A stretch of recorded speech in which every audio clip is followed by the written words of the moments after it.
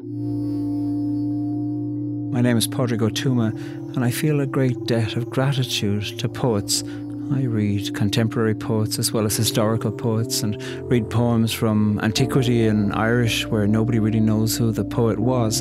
And I'm so full of gratitude because inasmuch as poetry can feel like a solitary journey while I'm by myself, nonetheless when you read old poetry you realise people have been asking these questions for thousands of years, and even though I'm alone, I'm not alone.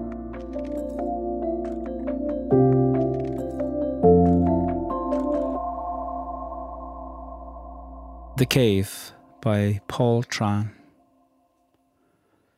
Someone standing at the mouth had the idea to enter, to go further than light or language could go. As they followed the idea, light and language followed like two wolves, panting, hearing themselves panting, a shapeless scent in the damp air. Keep going, the idea said. Someone kept going. Deeper and deeper, they saw others had been there. Others had left objects that couldn't have found their way there alone. Ochre-stained shells, bird bones, grounded hematite. On the walls, as if stepping into history, someone saw their purpose. Cows, bulls, bison, deer, horses, some pregnant, some slaughtered.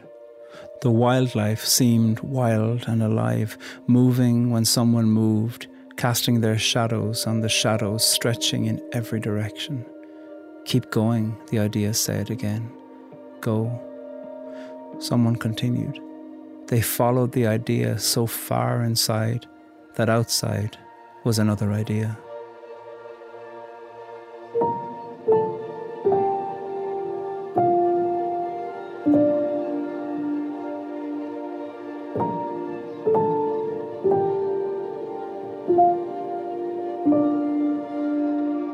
The image of cave has transfixed people's archetypal imaginations. You can think of Plato's cave, and you can think of all these ways in which we think about cave-dwelling peoples in antiquity.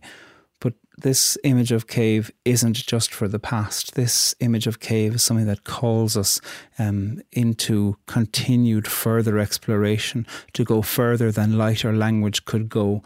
They're like inner space, and that operates physically as well as operates metaphorically for people to think about going on a journey of bravery within themselves, or trying to discover something of their own unconscious or their own underground. And the assertion, I think, of Paul Tran in this poem, I think what they're saying is that we need to continue to go into new caves, or caves that we think are new, in order to mine the possibility for what it can mean to be human together in these brave explorations. This poem is so profoundly respectful of the creative and intellectual imaginations that have come before, that have made their own brave and solitary journeys into the cave of ideas, or into the cave of exploration of language or considerations, because it speaks about the objects that were left there before, or the paintings on the wall, and suddenly how in the flickering light of your own candle you become up on that wall too, moving around and living just in this changing light of a candle. And I think that is such a deeply respectful approach within the poem. And Paul Tran, I think, is challenging a certain idea that people might have, that there's something new to be discovered. Paul Tran is saying, no, this stuff's been explored before, and maybe it has been deliberately forgotten, or maybe somebody has denied it, and we are asserting here that we are part of a great tribe of people who have done this exploration before, and perhaps whose discoveries have been denied or silenced.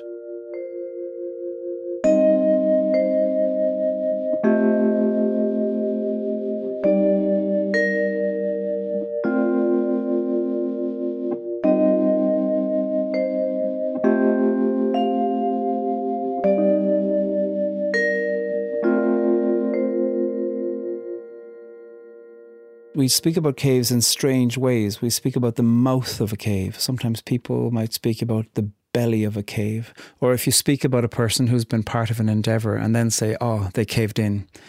We can see ways within which this usage of the word cave enters into our language.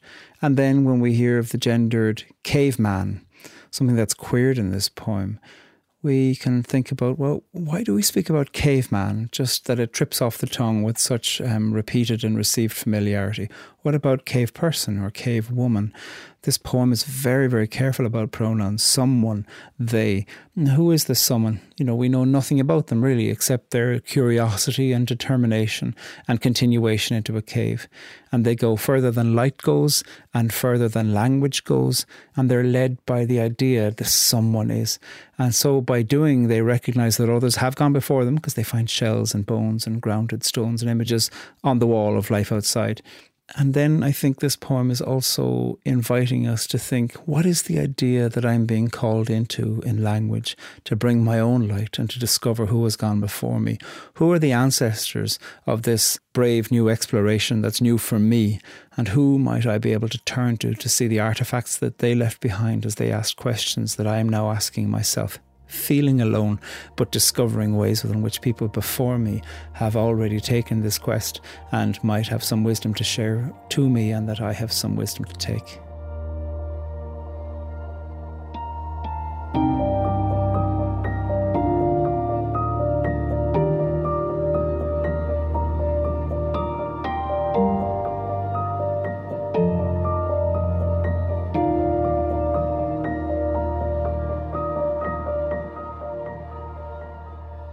There's a technique of echo the whole way throughout the poem. You see this in light and language being echoed early, and panting, hearing themselves panting, keep going, someone keeps going, deeper and deeper, others, some, life as seemed wild and alive, moving when someone moved, casting their shadows on the shadows. And so this poem is in conversation with itself. They function like an echo. And then finally at the end of the poem, we hear this strange echo of inside, outside, and this vast perspective change that's happening, and the exchange of ideas that seems to need to happen between the ideas of the outside of the inside and the ideas of the inside of the outside. And this poem is echoing itself like a vast cavern does, and inviting whichever one of us is exploring the cave to be in conversation with the echoes, as well as to be in conversation with people who've taken this journey before, as well as to be in conversation with people in other caves of exploration.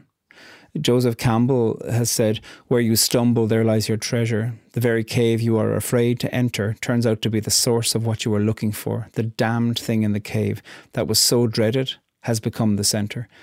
And I think Paul Tran is responding to Joseph Campbell in the unconscious, and Paul Tran is taking something that is of human archetype and inviting us to go where they have gone and to be led by them deeper into the cave, deeper into the recognition of ancestors, and deeper into the possibility that an idea might be found there that can save us.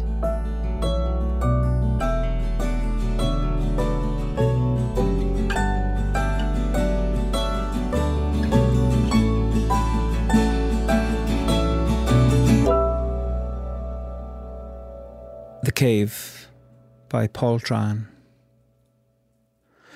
Someone standing at the mouth had the idea to enter, to go further than light or language could go.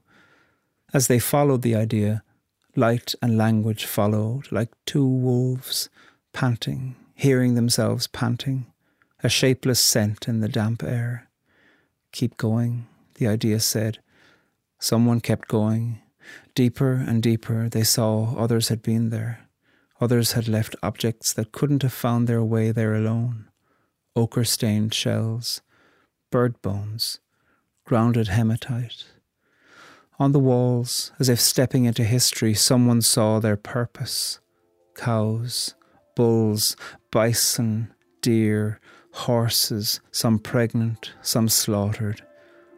The wildlife seemed wild and alive, moving when someone moved, casting their shadows on the shadows, stretching in every direction. Keep going, the idea said again. Go. Someone continued. They followed the idea so far inside that outside was another idea.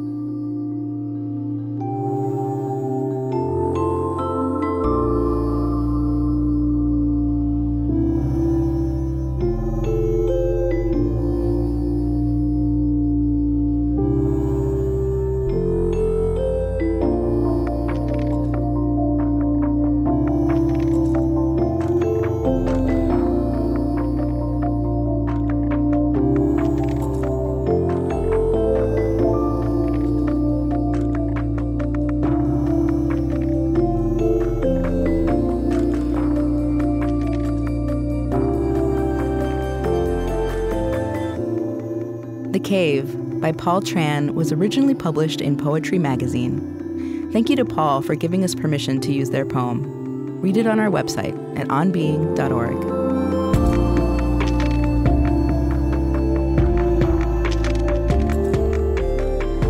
Poetry Unbound is Chris Hegel, Aaron Kalasako, Siri Grassley, Eddie Gonzalez, Lillian Vo, Christiane Wartell, Gautam Shrikishan, Karen Navar Wiki, Karen Towie, Suarisa, and me, Lily Percy. Our music is composed and provided by Gautam Shrikishan and Blue Dot Sessions. This podcast is produced by On Being Studios, which is located on Dakota land. We also produce other podcasts you might enjoy, like On Being with Krista Tippett, Becoming Wise, and This Movie Changed Me. Find those wherever you like to listen. And if you want even more Podrick and poetry in your life, visit us at onbeing.org, where we've recently launched an entirely new way to experience poetry. Listen, watch, or read hundreds of poems from our collection.